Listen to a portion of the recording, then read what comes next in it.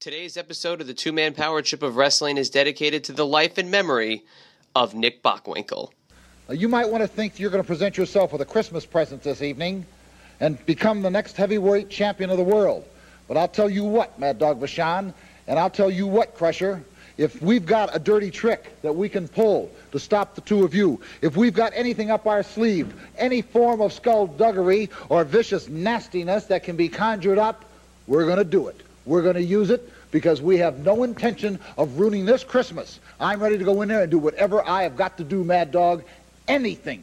Chad and John, the Two-Man Power Trip. That's an awesome name for yourselves. Good. How you doing, Chad? Hey, Johnny. Cool, man. What's going on? We ready to go or what?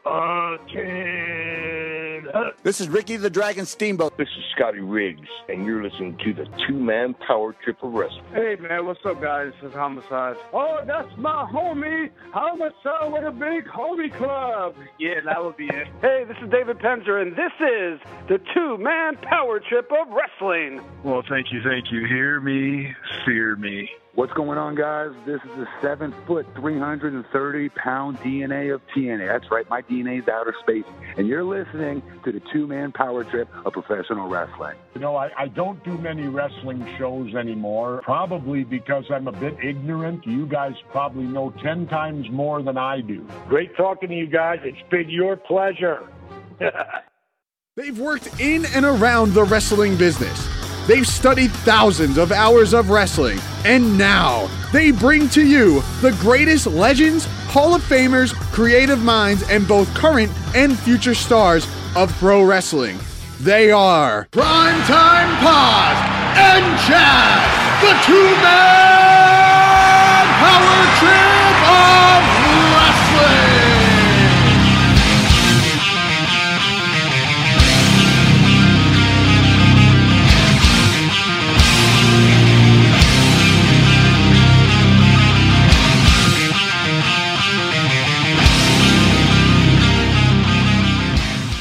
This is the Two-Man Power Trip of Wrestling, brought to you today and powered by Meowbox. Meowbox is a monthly cat subscription box service full of surprises and delivered to your door every single month. And please be sure to stay tuned, as always, for a very special offer just for the listeners of the Two-Man Power Trip of Wrestling, courtesy of our good friends at Meowbox and at Meowbox.com. And with that being said, my name is Chad, and as always, I'm joined by my tag team partner, a former 100,000-time WCE heavyweight champion, Mr. Primetime, John Paz. And John, on the show today, we have a guy who's known by many names, but strictly on our show, he will be known as Lance Archer. And that's right, he's been Lance Hoyt, he's been Vance Archer. But if you know anything about this guy, you know that he's made quite a name for himself in Japan over the last couple of years, and ever since his exit from WWE, where he was kind of just a cast-off to the ECW brand and really not given the proper push, not given the proper light to really stand out. And we get all into that with Lance Archer, and we get all into his run in New Japan Pro Wrestling and the career he has really, really made for himself since leaving the States as a full-time competitor. But John, what's your overall impressions of Lance Archer? This was a great talk, and actually kind of similar to a past episode we just had broadcasted with Brian Fury. This is one that we had some issues with, and it took a little bit to get out, which is all right. You know, we've apologized for the delay, but it's out now. And what's the first thing that comes to mind when you think about Lance Archer and what he is doing over in Japan, and actually, you know, what he's really done in terms of the growth of his career? Yes, Chatty Boy, back at it again here at the Two-Man Power Trip, and like you said, another great one. This time, Lance Archer, a.k.a. Lance Hoyt. And you know the first thing that comes to mind when I think about him, and it's funny because, I ran into him recently, and he was saying about, his run with TNA and his run with WWE, and that's kind of what a lot of people remember him for, and I kind of disagreed with him, and I didn't think that was the case. I think when you think Lance Archer, I think you think the American Psycho, and I think you think about the Killer Elite Squad, one of the greatest tag teams in the business today. And that's saying a lot, considering that the tag team division all around the globe has becoming much improved, and it's been much more of a focus, I'd say, maybe in a Ring of Honor, which the Killer Elite Squad has been showing up to lately, which has been great for their, a couple appearances for them. And a couple great matches against War Machine. So, I mean, pretty cool with the focus on tag teams. But when you think about great tag teams around the world, you got to think about the Killer Elite Squad. And that's the first thing that comes to mind when I think of him, to be honest. And, obviously his partner is Davey Boy Smith Jr., who we do go into, a.k.a. Harry Smith, who we do go into great detail about. And I love his basically what Lance thinks of Davey Boy Jr., thinking this guy's got huge potential. He's got IWGP champion written all over him. So I just love that about it. But, even more so, I just think that their tag team has so much potential. Yes, they were the NWA tag team champions, also the GHC champions. Obviously, they were the IWGP champions in the past, but I just think that more so in the States, they could definitely make a big impact, maybe in Ring of Honor again, or who knows, maybe TNA, or, somewhere along the lines. I just think that they definitely could make a big impact here in the States because they made a huge impact over there in Japan. And obviously when you think of Killer Elite Squad and you think of Lance Archer and you think of Davey Boy Jr. and what a great team they are, you got to think of the faction that they're, that they belong to, and that's Suzuki Gun over there in New Japan Pro Wrestling. And right now they're in the Pro Wrestling Noah, which is partially owned by New Japan right now, but that's a different story for a different day. But he goes into some great stories about Minoru Suzuki, the leader of the faction, one of the greatest wrestlers of all time, and if, for some people out there that may not know, one of the greatest MMA fighters of all time, and started the pan craze over there in Japan, and kind of started this big craze, if you will, of MMA. So, I mean, he's a legend, not only in professional wrestling, but in the MMA world as well, and Lance tells some great stories about it when he first went over to Japan and kind of worked with Suzuki, and Suzuki no-sold him and basically made him earn his respect, and that made him, like Suzuki even more, and that really, earned the respect over there of the Japanese fans as well. So it's great to see that he's doing great and flourishing in Japan right now, but I'd also like to see him make a bigger name for himself in the States because he certainly has a lot to offer, but I don't think he'd pass up working in Japan right now because I know he's doing quite well. Yeah, he's definitely carved out quite a niche for himself as the American Psycho. And the questions always are there. What about Lance Hoyt? What about Vance Archer? What are some of the other questions you felt like really stand out in a great conversation with Lance Archer? Yeah, another thing that we talked to him about, of course, we did get into great details about his TNA run and kind of how they missed the bowl and kind of how he didn't like that run so much. And, we do go into that. We do go over the story of him being so over with some of those crowds, and the joke of some of the internet marks was, what is he paying these people? Was he taking them out to dinner? No, he was just over. I mean, being over, he was over. And that crowd loved him, and Hoytomania and everything else. And TNA probably should have exploited that, but they never did. And it seems like he's just another guy on the kind of long list of guys that we've had on the show. Matt Morgan, Hernandez immediately come to mind as infinite potential, could be great talent, but TNA just managed to screw it up, and it just seemed like that was a lot of the case with a lot of the guys. But besides the TNA run, and he was great with Kid Cash when they were tag team. They had tag team champions, but it didn't last long enough. Really, it could have had a longer run. But of course, he did make a brief run on WWE as Vance Archer, and he worked down there in Florida in FCW, and he worked with a lot of the NXT kids, as he liked to refer to them as.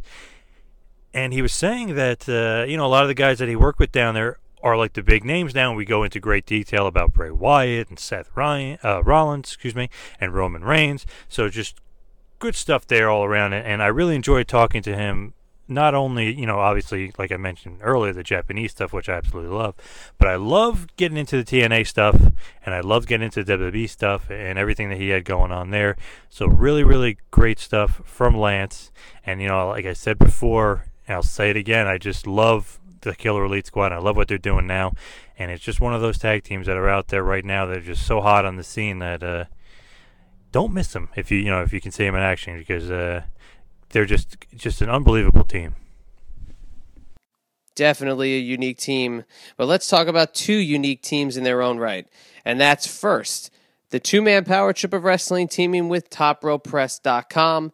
We have now joined the TopRopePress.com radio network, and there's going to be some very interesting best ofs and also some possible exclusives down the road with TopRopePress.com and their radio network. So we urge you to head on over to there, and John's going to give you a little bit more information about that in the two-man power trip of wrestling business and talk about another unique team, and that is the two-man power trip of wrestling in Meowbox. And when you head on over to Meowbox.com and you throw the code POWERTRIP10 into the checkout box at Meowbox.com, you're going to receive 10% off your very first box subscription. Again, it's PowerTrip10 in all capitals in the checkout box of Meowbox.com for 10% off your first monthly box subscription.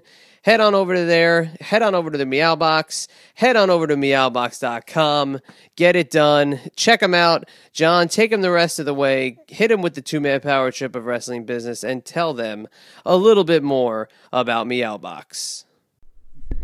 Yes, Meowbox, baby. They are the best. They have a little service called One Box Can, where every Meowbox purchase will get you a can of food donated to a shelter cat on your behalf. So that is excellent. Also remember, all edible items are made in the USA or Canada, so you know where your edible items are coming from.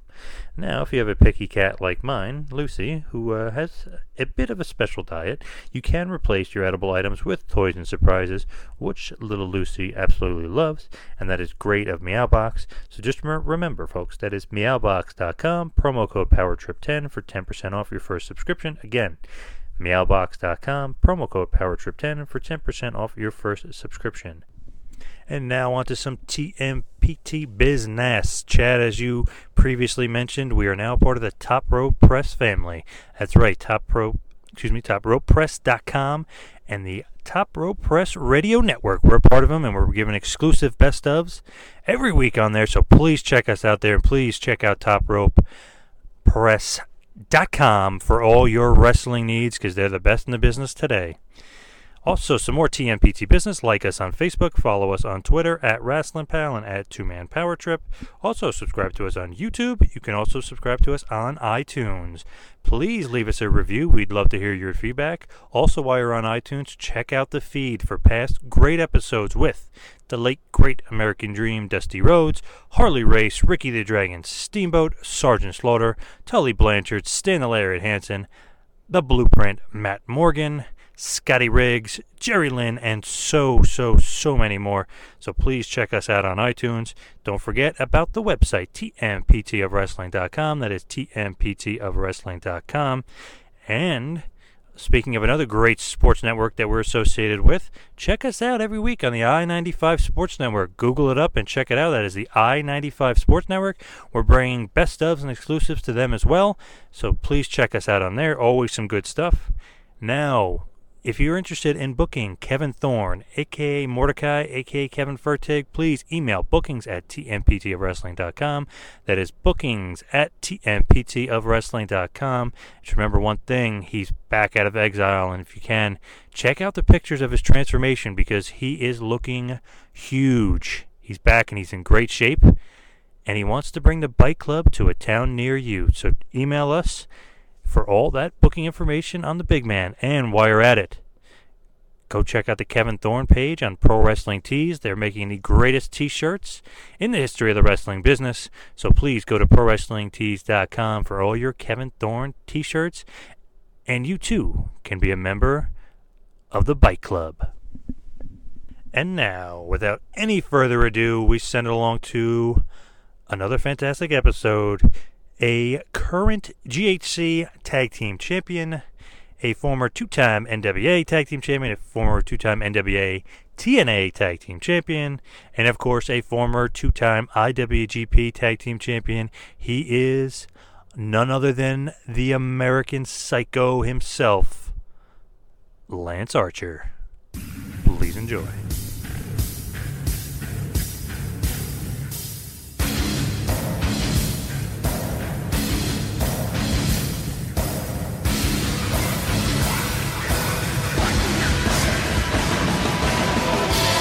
So heading back for a month. When was the last time you were back? We went in the middle of the month. It was the 15th of March. and did one show we did a big show at Ariake Coliseum. It was us against TMDK again. They were trying to get their titles back, which they did not. Now, before I get into Japan, which I'm sure will be a little bit lengthy, because we got a lot of questions because that's current hot streak that you're on. But I just wanted to touch on this past weekend. You made your debut in Ring of Honor, which is just great, and you guys faced War Machine. Yep. What are your thoughts on working with those guys? It was really, really awesome, to say the least. I'd like to say that I've worked really hard, and my time in the wrestling business, good days, bad days, ups and downs. I've had opportunities in some major cool places. I've obviously now basically worked for every major company in the business. So it was really cool getting to debut and work there and be extremely well received there, us as a team, and being able to, once again, I hope, prove myself to the wrestling world that, maybe what they saw in the past wasn't or isn't who I am now. And working with War Machine was just awesome, man, because our styles were just on point with each other. And I think we brought a new level of brutality to Ring of Honor they hadn't seen in a while. You think about going back, maybe since the match was a no contest? Do you guys think you need a rematch? Hey, man, we told them anytime, anywhere, wherever they want to go at it, we got it. War can happen anywhere in this world. Now, what was your thoughts on finally working for Ring of Honor? Was that a place you always wanted to work for? Yeah, absolutely. I think it's one of those things that there's been a lot of amazing talent that has come out of Ring of Honor, and I think even in the most recent years, some of the guys that are being successful in WWE right now really cut their teeth in Ring of Honor. And I think the respect level that the guys get that are working in Ring of Honor, because it's known as a wrestler's company, a wrestling company, to be able to go in there and wrestle and work, and like I said, be well received, and I'd like to believe did a really good job, and hopefully we'll be back. Like I said, it was a very open-ended finish and a very open-ended challenge between the two teams and whatnot. So to be able to go in there and to be well received and respected, and to earn my place yet again in a new place like Ring of Honor, I think, yeah, absolutely, for me it was an honor. You guys are the current GHC and NWA Tag Team Champions. So I have to ask you about your partner. One of the best partners you could probably have is Davey Boy Smith Jr. What's it like working with him? He's awesome, man. He's a nutbag, but he's awesome. Is he maybe, I don't know if I want to sway in one way or another, is he maybe your favorite tag partner that you've ever had? Yeah, absolutely, just for the simple fact that he's an amazing talent. Our styles are very different but still mesh very well together. The success that he and I have had together, especially since it was just kind of a team that was put together randomly back in 2012, I think that was when we debuted. We've just done a really good job of wanting the team to get over, and in that sense, we've also been able to get ourselves over, and we just always look to have the team do the best it can every time that we step out there. It's never been, I'm just going to go out there for myself on either side. He's always been like wanting to work with me, and we're wanting to work together, and we're trying to find ways to make KES seen, known, understood, and respected throughout the wrestling world. And I think that's what's helped both of us, and so being able to work with him, and he's got such an amazing upside. He's 28, 29 years old. He's 6'5", 265 pounds of just, he's just built for this business. His family legacy that's behind him, his wrestling ability that he already has, and he's learning to be even more of a strong character in this time in Japan. I think the future for him is so amazingly bright, beyond whatever KES is going to be, however long that's going to last and whatnot. He's one of those guys, and I've told him this personally, I think he could truly easily be a world champion, especially in the Japanese market. I think if they see what I see, and I hope they do, and I think they do, especially with his age, he's one of those guys that could be one of those Gaijin champions, and that's a very few and far between set of guys. Yeah, he's awesome. You guys are awesome together. What's it like being the GHC tag champ as well as the NWA tag champ at the same time? It's awesome, man. I think it just hopefully adds a new respect level for KES. Most of our stuff has been done in Japan. We've had a handful of times that we've worked in the States for NWA shows. We worked in Canada once together, in New York a couple times for PWS out in New York. We worked for Tommy Dreamer's House of Hardcore once together as the team. So being able to be over here and, like I said, working on Ring of Honor TV and being seen as the team, it's really cool for us because it's kind of something we're trying to accomplish, is get people to see what we've already been doing in Japan and the respect level and the domination that KES has created in Japan. So being double champions, and this is our second time as double champions, although we didn't hold the IWGPs very long after we won the NWA titles the first time, but we were once the NWA and IWGP champions, then we lost the IWGPs, and then we lost the NWAs in a random match, and then, like I said, everything's kind of come full circle. We got the NWA titles back, and then we won the Global Honor Crown Championships. Yeah, and that's a great adjective to describe your team, the KES, is dominance. But take us back to how your career has evolved so much, and to the beginning, if we can. And how did you get started in the wrestling business, and were you always a fan? I really didn't start being a fan till, I want to say, around 93, 94. I didn't have wrestling growing up as a kid on our TV, and it wasn't until WCW Nitro was on TNT that I really got to start watching wrestling. And Sting, had taken on the Crow persona, and I was a fan of that movie. I really latched onto him and his character, and that's when I truly started becoming a fan. And then as I finished high school and on into my college years, it was just something that, had completely captured my attention, and I just loved all aspects of it, both the athleticism that the wrestlers had, along with the acting and the action and everything that was involved in pro wrestling. Just everything just captured my attention in ways that I truly became a mark. That was the moment I became a mark, was when I started watching it on a regular basis for WCW Nitro. That's where my history comes from, as far as being a fan and wanting to get into the business. It's a great time, obviously, to everybody to look back at, and it's spawned so many careers from who we've talked to so far that time period is unparalleled compared to maybe just, unfortunately, a few years prior where maybe not too many guys got in the business. But where did you train when you decided to get into wrestling? I was living in Austin, Texas. I was going to, at the time it was called Southwest Texas State University. Now it's just called Texas State University. I was working downtown Austin in a nightclub, kind of paying my way through life in college and all that stuff. And the guy who owned the club I worked at actually knew a guy that had started his own federation in Austin, Texas, and it was called the Southwest Wrestling Federation. And he introduced us, and the guy invited me out. And, I didn't know anything about the business other than being a fan, so I didn't know how physical actually professional wrestling training could be. And I went through one day of tryout-type training where they put me through the ringers of just about anything and everything on a basic level. I was hurting so dang bad after that. I almost didn't go back, but when I talked to the guy, I was like, listen, I'm a poor college kid. I don't have a lot of money.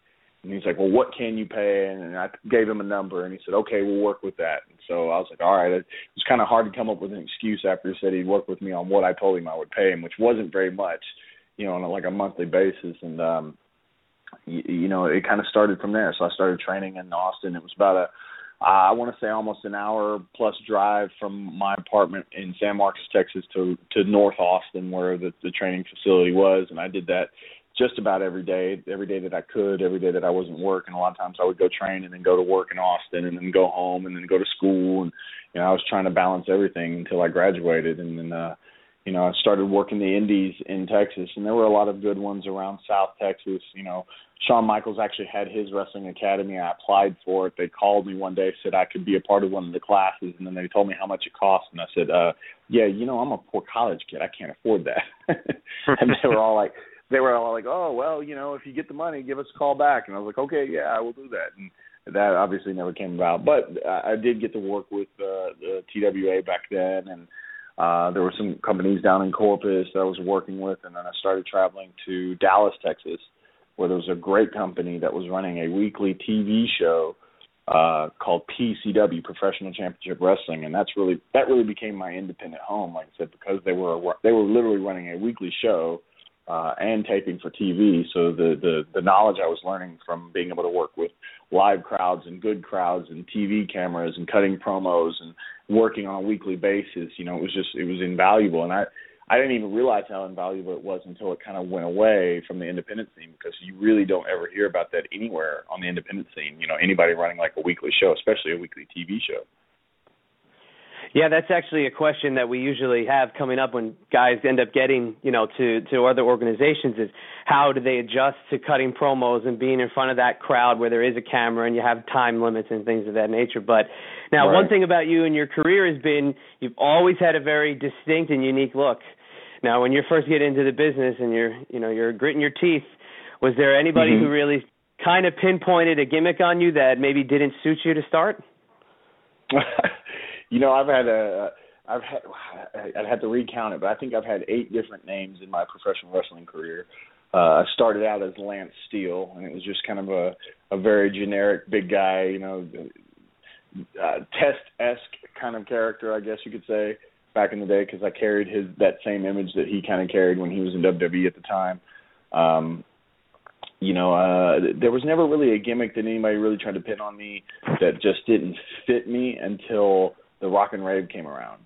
And, the one thing that we got to do with the Rock and Rave ultimately was kind of make it our own. But initially when they were like, listen, you guys are going to be rock stars, but you only think you're rock stars because you play the video game Guitar Hero, it was just one of those moments where we're like, they're trying to murder our careers. They're just making a joke of us. And then we specifically were like, can we do whatever we want? And they were like, yeah, make it your own. Have fun with it. And we're like, okay, absolutely. So, I donned kind of the Slash-esque gimmick, and Jimmy took on kind of more the glamour rock star, 80s glamour rock star. And then obviously we had Christy Hemme, who's, hot as sin and just, had fun pretending she couldn't sing when she actually can. And, it was one of those moments, like I said, initially we were just like, this is going to kill us. And then we had fun with it. The people started having fun with it. We were having really good matches with the Motor City Machine Guns and LAX at the time, had a really strong tag division back then.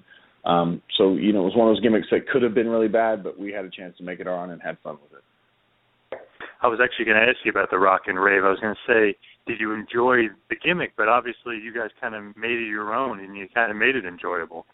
Yeah, absolutely. I think we did have fun with it. We did enjoy it, like I said, because they didn't really put many restrictions on us as far as what we could and couldn't do as the team. I think they were having fun watching us come up with just the most goofy things we could possibly come up with, and me pretending to be a drunk rock star who's, wanting a bottle of whiskey and a ham sandwich, and Jimmy, who couldn't remember what city we were in, and like I said, Christy just screeching out lyrics to different things, just having fun with it, and they were having fun with it. We always felt like it absolutely had a lot more legs than they gave it credit for. We felt like we were, they wanted us to be heels, and people understood that we were heels, but they were still kind of liking us. But we always felt like we were that team that if they'd have put us over in a title situation, we were the perfect team for, some of the stronger, better wrestling teams like Motor City Machine Guns and LAX to be chasing us for those titles, and us just slipping and diving and getting out of there somehow. And then, ultimately in the wrestling business, somebody can take over and put the rock stars down for a 3 count. Maybe if he has one too many shots or something, who knows? But we were having fun with it, man. And going from Jimmy Rave, who was a tag team partner, to another tag team partner you had before that was Kid Cash. Did you learn a lot from Mr. Cash? I did, man. He took me under his wing, and Cash is one of those cats. Either people love him or they hate him. There's not a lot of in between. He rubs a lot of people the wrong way, but he and I always got along. I think he realized, I came in there with a very good attitude and an open mind, and I wanted to learn and I wanted to be successful. So because he was just kind of throwing me to him. They were just like, hey, by the way, this is your new tag partner. And he's like, okay, didn't know anything about me or anything that was going on. And they gave us a little bit of an opportunity in the beginning. And like I said, I was just like, hey, man, help me to be better, help me to fit in here, help me to do bigger, better things, because I'd just been working the independent scene until I started working for TNA back in 2004. So I think he understood that, saw that, and he respected that as well. And so he was very helpful with me and helping me be the big guy of the team, and protecting me at times when I would have just been like, yeah, do whatever you want. He'd be like, no, they're not going to do that to you, type thing. And so, yeah, between he and I, we got along very well, and, he helped me out a lot. And, I think he's kind of, as of right now, he says he's choosing to end his career soon. He's kind of on his retirement tour and things like that. And for me, it would be fun to at least work at one last match with him or possibly against him, but, at least get to share the ring with him one more time. Yeah, Cash is great.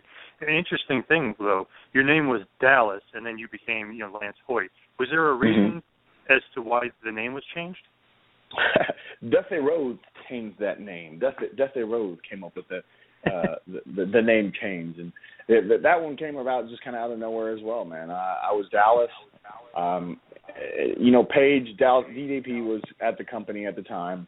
I don't know if he specifically had anything to do with it. I don't know if he ever said anything like, hey, there can't be two Dallases here. And I don't think he did. He and I actually are decent friends now, and anytime I see him, we hang out, we talk, and he's always been a really cool, positive cat. So I think it was more of a company call. Like, they were like, well, we've got Dallas Page. We can't have Dallas here either.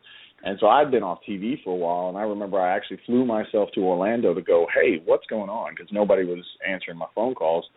And there was a contract discrepancy between Abyss and the company at the moment. He and Cash were supposed to wrestle one night, and he ended up leaving that evening, and they were like, well, since you're here, you're going to work. And I was like, that's awesome. And that was the last time I was Dallas, but then they were like, we're going to bring you back. You're going to be, just going to use your real name, Lance Hoyt. And I went to Dusty one time, and I was like, listen, I know the name change is coming, and it's something that you guys want to happen, and it's necessary. I wasn't too thrilled about being Lance Hoyt in the wrestling business because that's my real name. And I said, Dusty, I was like, listen, if we're going to do the name change, can I cut a promo either live or backstage or something, just kind of going, you know what, Dallas was not me. It was a gimmick, and that's not who I am. I'm Lance Hoyt, and this is who I'm going to be, blah, blah, blah, something to that effect. And he goes, yeah, baby, that would be good, if people understood, but we're just going to do it subtly, baby. We're just going to do it subtly. He's like, that would be a really good situation if you were selling out 20,000 seat arenas, but you're not. So we're just going to do it subtly, baby. And I said, oh, okay, I'm going to be on TV then, right? And he goes, yeah, baby. And I said, okay, whatever. But since I wasn't selling out 20,000 seat arenas, we were just going to do it subtly, baby. That's a great story. What was your overall experience in TNA? Did you enjoy your time there, or you feel like it was just a good learning process for you? For me initially, it was one of those situations where I was a part of a company that was growing. I was getting to be a part of all the firsts, really, for the company. I mean, the company was very young when I joined them in 2004. They were still only doing the weekly pay-per-views out of Nashville at the old Asylum. But I was there when we first got the Impact Zone, and I was on the very first Impact that was on the Fox Sports Network program, and then I was there when we were in between Fox and Spike TV, and then I was there when we started doing our first 3-hour monthly pay-per-views. I was there for the first Lockdown. I was there for the first Bound for Glory. I was a part of all these firsts, which was a lot of fun because it was a company that was growing. And there were good times and bad times, but the company was looking for young talent, and they were working with that young talent. And, the Hoytomania days were pretty fun. I'd hoped that would have gone further, but it did not. It's, it is what it is in the business sometimes.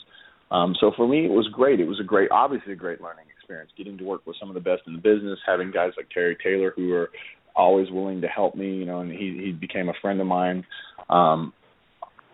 So for me, absolutely a learning experience. I think they're all learning experiences. But for me, especially in the early days of my time at TNA, it was a real big opportunity for somebody who was trying to make a name for themselves in the business. And there were no other opportunities other than WWE and TNA, which was, like I said, a young company and growing. So I really enjoyed it, even up to the end when it ended out in 2009. The conversation I had on my way out was a good one. I worked one last match and had the opportunity to actually see a lot of people that I didn't know if I was ever going to see again, which doesn't happen a lot in this business. So I see all my time there as a good one. Hoytomania was so over at one point that those shows, until you got out there, man, did they take over the show in those front couple of rows at the Impact Zone. Something that stands out in those early days of TNA was definitely a big sign of respect from the fans that they indeed loved you. But what was your take on Hoytomania, seeing those guys every week? Hey, it was awesome, man. It was a lot of fun for me for the simple fact, like you said, when I came out, the reception was amazing. And according to some people, I was taking people out to eat, and that's why I had all these fans. And I was like, listen, I work for TNA, a young company. They're not paying me well enough to take, 40, 50 people out to eat. And I'm not making T-shirts. There was a group of people that made their own T-shirts, and it was a lot of fun. It's funny how, to me, the internet wasn't as well received of me as the Impact Zone itself was. But at the same time, for me, as somebody who was, again, just an unnamed talent that had only been working for TNA, and to see the fan reception that was going on there was beyond amazing. I think I'd like to believe they saw the passion that I had and the desire to get better, be better, improve, and things like that. And like I said, I always wished that would have gone further, but unfortunately it did not. That seemed to be a lot of my TNA career, a lot of good starts with a lot of good things that just, unfortunately, in my opinion, weren't given the full opportunities that they should have had.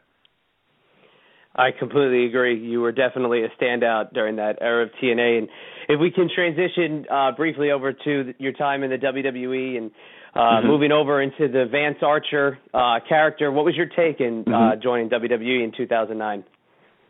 Nothing but excited, man. I think, especially at that time, and even now today, it is the biggest company in the world. I think anybody that's in this wrestling business wants to be a top success in the biggest company in this world, and that's what WWE is. And if you've got any notions that it's any different, then I think you're fooling yourself. Now, there are a lot of new avenues that are amazing. New Japan, Ring of Honor, TNA is still there, and I hope people give it more of a chance and it still can become something special in the business. The possibilities of GFW, but to be a part of WWE was a dream come true, So for me, it was very exciting, and I didn't know what was going to happen. And, the whole Vance Archer thing came around kind of out of, they want to own the rights to that name, and the Vance Archer thing came around, and Vance was a play on my own name, and Archer was my dad's name. And that's how I got the Archer thing, even though the internet tried to exclaim that I was going to be doing a Robin Hood gimmick, which I thought was extremely comical.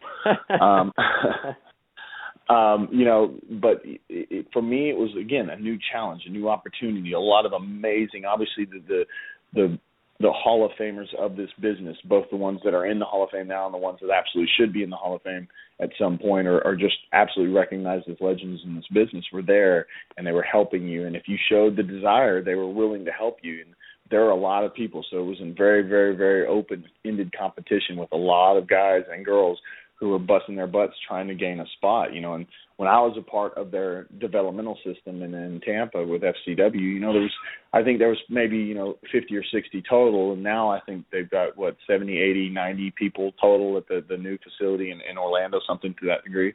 So I'm sure that competition has just grown, and obviously their exposure has grown immensely as well.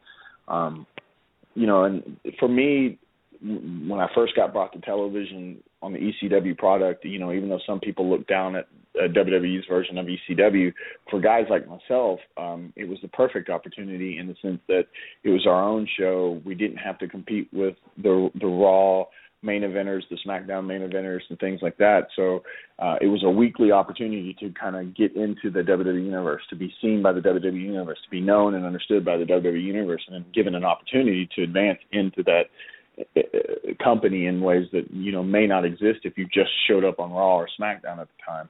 I mean, if you think about it, a lot of the top names that exist there even today, some that are still there, some that have left, from your CM Punks to your Sheamuses to your Kofi Kingstons, guys like that, all started on their ECW product and then moved into the Raw and SmackDown and have become what they've become. So NXT has kind of taken over that role now, but back then ECW was kind of that spot for guys. And like I said, instead of having to compete on Raw or SmackDown, you had your own product to run your own storylines and to do your own thing.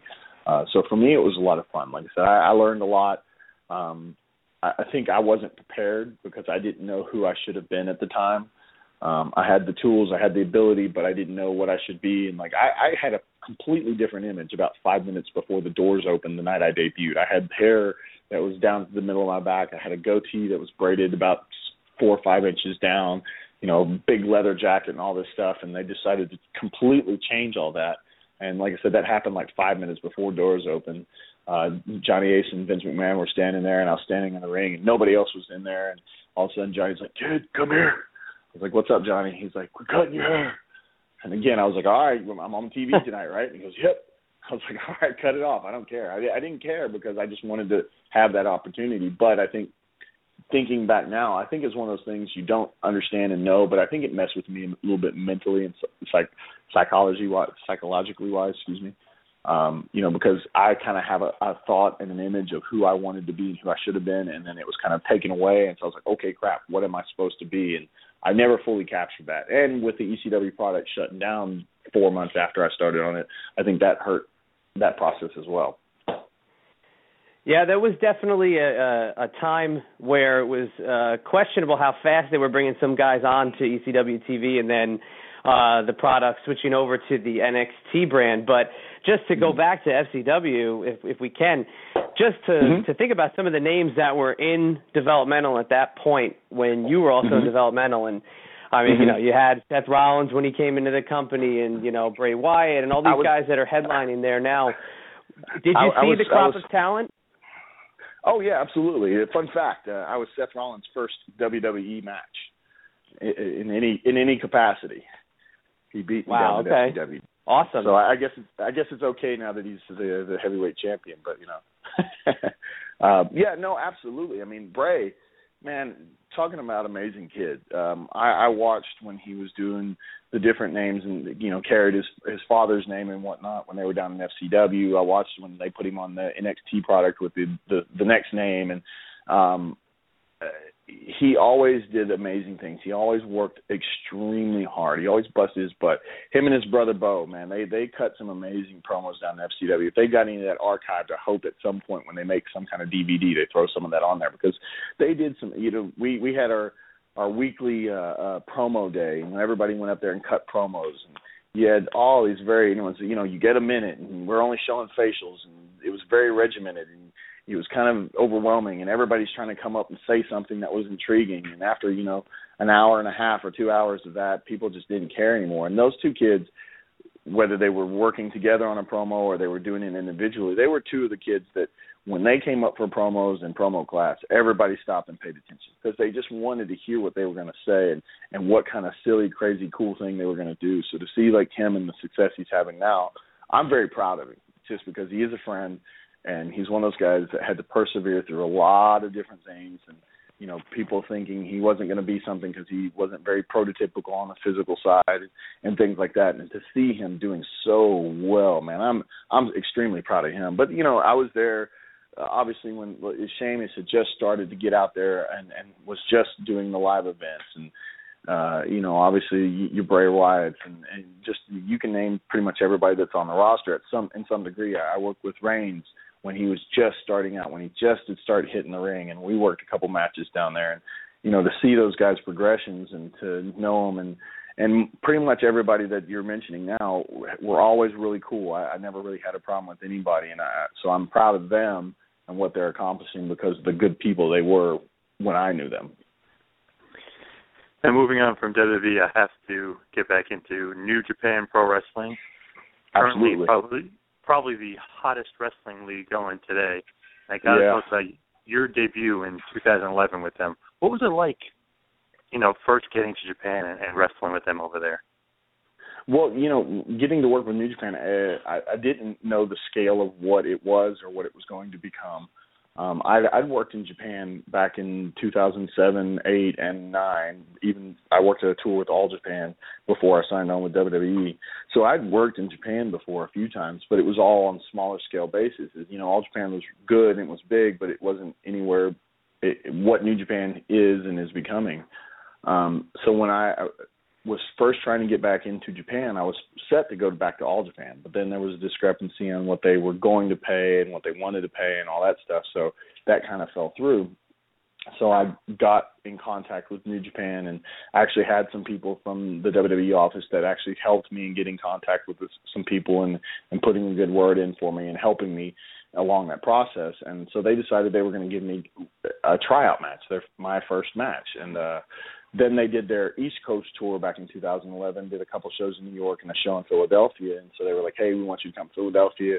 And that was kind of my debut, was in Philadelphia, where I attacked Kojima and was helping set up the match that I was going to be having in June of 2011, tag teaming with Minoru Suzuki.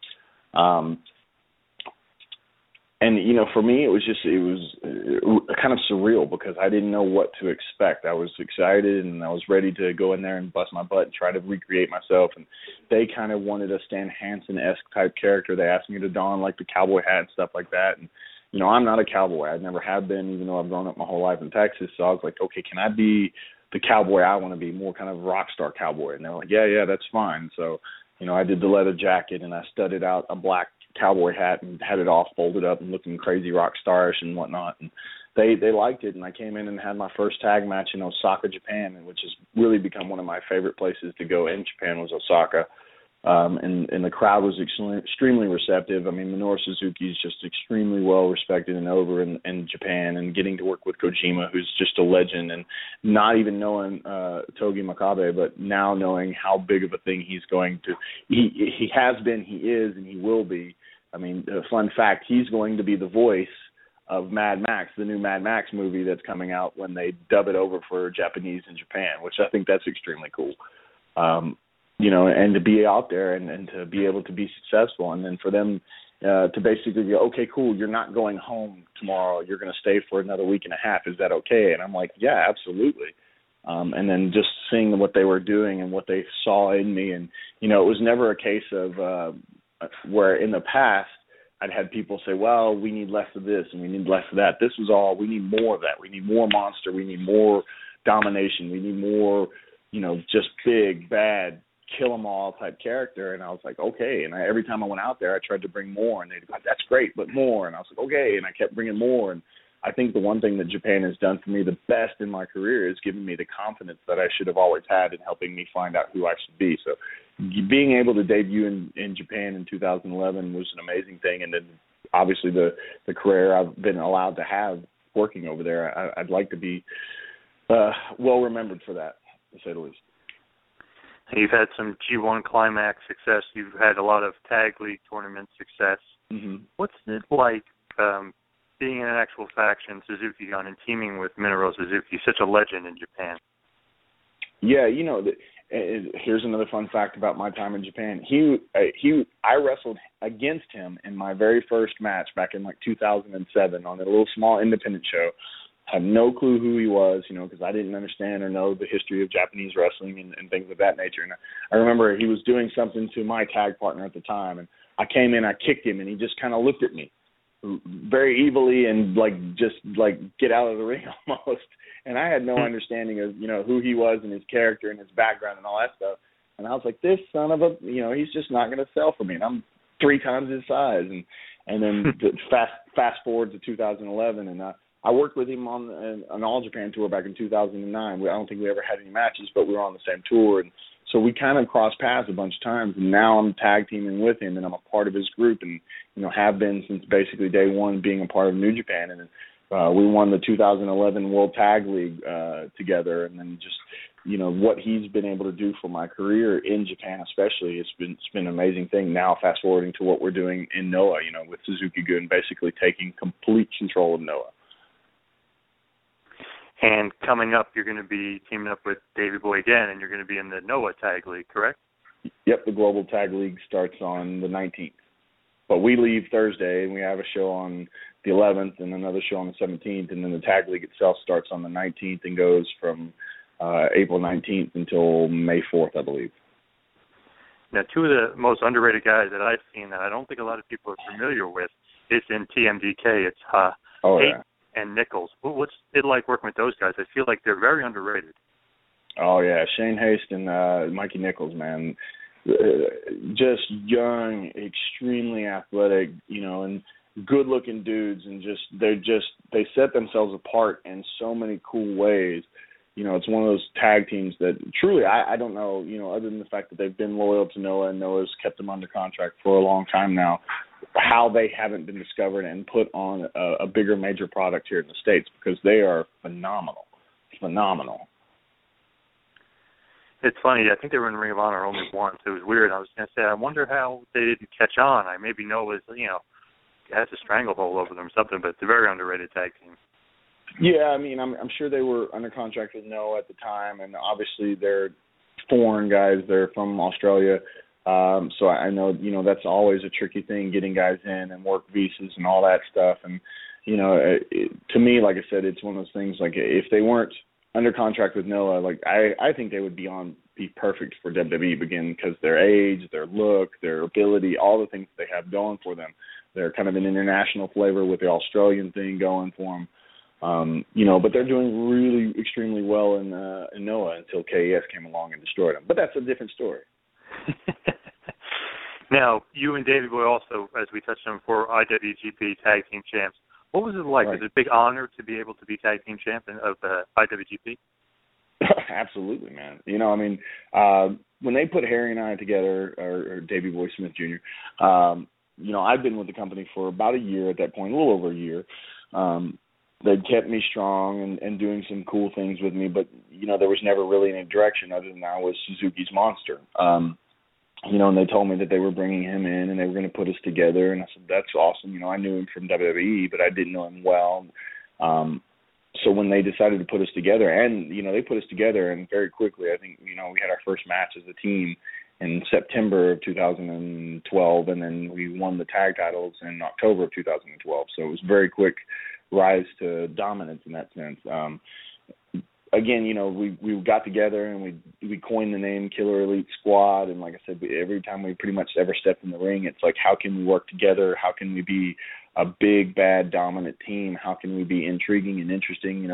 I think the wrestling business today is extremely dominated by the extremely athletic and gifted but smaller cruiserweight style wrestlers that do some amazingly talented things, and us being, him 6'5", me 6'7", both of us 250, 260 plus pounds, easy, being big, large men, and them wanting us to be big, bad monsters. We're not going to be going out there and doing a lot of cool, crazy maneuvers. So we had to find our niche as a strong, big, foreign, American, Canadian Gaijin tag team. And I'd like to believe that KES has really done that, and the things that we've been able to do as far as tag team moves together, combination moves together, and taking his natural fighting ability, because he trains a lot in the MMA world, and then, me, unexpectedly athletic, I'd like to believe, in some of the stuff that I can do, and sometimes, when I throw out the moonsaults and different things like that, people are like, whoa, where'd that come from? Being able to be kind of that different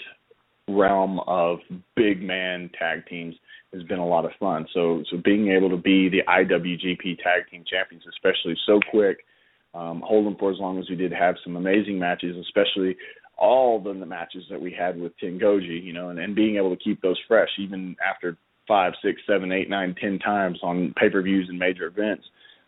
We're very proud of that, So being able to be the IWGP champions twice and being able to defend them successfully in the Tokyo Dome once, and dropping them, losing to the now Bullet Club team of Doc Gallows and Carl Anderson at the second Wrestle Kingdom that we got to be a part of, and the things that we've just gotten to do as a tag team. It's just been a lot of fun, amazing, and hopefully the future's even brighter with what we're doing with Noah and what we just started doing with Ring of Honor. Hopefully there's more of that, and the American side of the world gets to see what we've really created. And there's no doubt you guys are one of the best tag teams in the world today. But I just wanted to talk about some one-on-one matches that you had last year in the G1 Climax that really stood out and were just great matches to go along with a great tournament. The match with AJ Styles was unbelievable. Thank you, man. I appreciate that. What was it like working with AJ, and in that match in particular?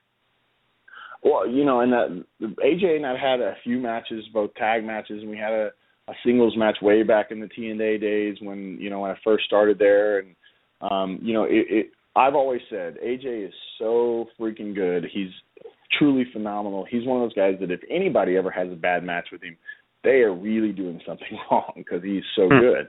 But we both knew each other well. We meshed well. We had great ideas together. The battle that we produced for the people, true big man versus smaller guy, with his athleticism and my power, and the combinations of all that went together. And I actually pretty much worked that whole tour with more or less a broken ankle. My first night on the G1, Naito and I had a match, and he does a cool combination where he kind of drop kicks the guy in the corner, sweeps their leg out from underneath him, and then does an outside-inside drop kick again. and he ended up, and it was really no fault by him, but he just landed straight on my left ankle, and like the next day we had off, thank goodness, and it swelled up probably about 3-4 times its natural size, and I just was elevating and icing, and then the next night that I worked, I had a match against Carl Anderson, and I just had them tape it as tight as they could and laced up my boot as tight as they could and worked pretty much the rest of that tour with. I never had it actually checked, so I don't truly know, but I'm pretty sure there was some kind of small fracture in there. So to be able to go out there and still be able to work guys and have strong matches, and then be able to work with AJ in Osaka, one of my favorite places to ever work, and to have the match that we were able to have, it's just beyond cool memories, amazing learning experiences, just beyond honored to be a part of that and to be able to produce matches that, again, I've never really been extremely well received by the internet world, for even the internet world not to be able to go, well, that sucked. For them to go, well, that was okay, we liked it. It was kind of fun for me, for them to have to kind of admit, okay, it was a good match. Oh, and they had a hell of a match. And then another great match was against Kazuchika Okada, the Rainmaker. Yeah. What were your thoughts on working with him? It's amazing what he's been able to do in such a short period of time. And, it's you think about the history of where he was at and the fact that TNA had him right then and there. And, maybe he was younger, maybe he was greener, maybe he was a little more unsure of himself. I don't know. But the fact that he has become what he's become, and he did it so quickly, for TNA to have had him right there and what they could have done with that is kind of mind-boggling. And then to see him come in and still be an extremely humble kid and work his butt off. And, obviously he's got the best man in the company to be behind him, and that's Gato. Has helped that process along and helped him in his confidence, and just him becoming the man and the future of that company has been an amazing thing. And he and I had several matches before, like the New Japan Cup, and we've worked in the G1 before, and they'd all been really good matches. But it was probably the peak of our matches together, and we've always had real good chemistry. And the great thing about, for me, working in Japan is that everybody wants me to be that monster, and they play off of it. Whereas I think sometimes, unfortunately, if I'm working in the States, guys are like, oh, big guy, now I can just do stuff that I'm not supposed to do with this guy just to kind of get myself over. And in Japan, especially New Japan, they never really try that. And it's a really cool experience, because I get to be me and I get to be the big guy, and then they get to be the wrestler they are. And we combine that, and it just produces some amazingly cool events. And I think you see that in all the matches. I mean, the Tokyo Dome matches like Ibushi and Nakamura and Okada and Tanahashi, and just Ishii and what he's become. If you're watching New Japan at all and you don't know any of these names, you absolutely research them and find out who I'm talking about, because these people are amazing. So yeah, getting to work with Okada and have the match we did, and even though unfortunately I come up short in both those matches, I seem to have some better matches when I'm losing, I guess. It was awesome, man. Absolutely awesome. I can't say enough good things about that. And you've had, obviously, so many great matches in your career, and you obviously hopefully continue to have some more. Do you have a favorite match, or maybe, yeah, your favorite match or matches that you've had? Oh, man, people ask that all the time, and, I've been beyond blessed, man. I'm kind of a true journeyman in this business, and being able to work with the companies I've worked with and experience some of the things I've gotten to experience. And, single matches, you just mentioned two of my favorites ever in my career. I always go back to one match I had with Abyss back in 2005. It was Sacrifice pay-per-views, 2005, and it was just one of those moments where, again, Abyss being the big monster he was, and I was kind of in my Hortomania days, and it was strong, and it was fun, and the people were into it, and we were both big guys that we didn't work like slow, lumbering big guys, and we had a match that I don't think people expected. And I have that one moment where I actually hit the springboard Van Terminator, which, again, something I don't think I could do today, but at that time I absolutely didn't expect. And, when we were able to do it, and I remember I'd put him down and I'd set him up and I put the chair in front of his face and I walked completely to the other side of the ring. And when I stepped outside those ropes, I think the people were like, uh-oh, something crazy is about to happen. And, whether they thought something really bad in the bad sense, like they were going to get the you effed up chance or not, I don't know. But everybody stood up. And I remember stopping for that moment, which maybe could have been a bad choice, but I saw and I watched everybody stand up, and then, you know, to nail it and people just going bonkers and chanting TNA and This Is Wrestling and all kinds of crazy stuff at that moment. You know, it was just, that was definitely one of my peak moments. But I've also had the opportunity to lace up my boots and walk down the ramp at WrestleMania 26 in Arizona. Again, being a part of all the firsts that were in TNA, to my first Wrestle Kingdom and defending the IWGP tag titles with Davey Boy Smith as the Killer 8 Squad, and getting to ride motorcycles into the building. And, you know, just I've had some amazing, cool experiences, man, that you know, I'm actually so blessed about and so happy about. And, you know, if I get another 5 or 10 years, I hope I get to have some more experiences like that, because it's been amazing. I know this might be hard to pinpoint, but do you have a favorite opponent? A favorite opponent? Oh, my goodness. No, I can't say that there's just one guy that I've had a great time, or I've had a great time with a lot of guys, but there's not just one guy that I go, man, every time I step in the ring. I will go back to say that the feud that Davey Boy and I've had with Tenzan and Kojima, you know, it was one of those things where we just kept having matches with them, and to the point where people were like, uh-oh, it's KS versus Tenkoji again. But every time we were able to step out there, and we started working so well with each other, and the ideas that everybody came up with to keep it fresh, even though it was the 6th, 7th, 8th, 9th, 10th time that people have seen that singles tag match, not to mention all the multi-person matches we'd had with them and against them. I think those are proud moments, and I could say them as a team against us as a team has been extremely proud by me and us, I think, just to be able to go out there and produce really solid, strong, high-quality matches every time we've worked with them. So I guess if you want to ask, they're probably two of my top. Do you have a dream match against anybody that you haven't wrestled in your career? I always go back to Sting, man. He's the reason I kind of got in the business, and you know, I tried to get it worked out in TNA when we were both there, and unfortunately it never happened. And you know, it would for me, again, because he was the reason I started watching. He was the reason I wanted to get into the business.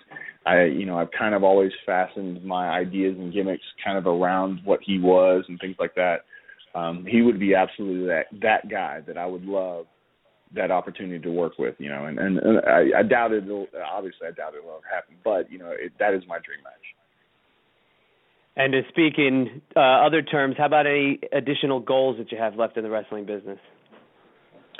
My goals are on a continuous basis. I think unfortunately, I think I'm always working to earn respect. I think anybody that I've worked with, I would like to believe respect me now.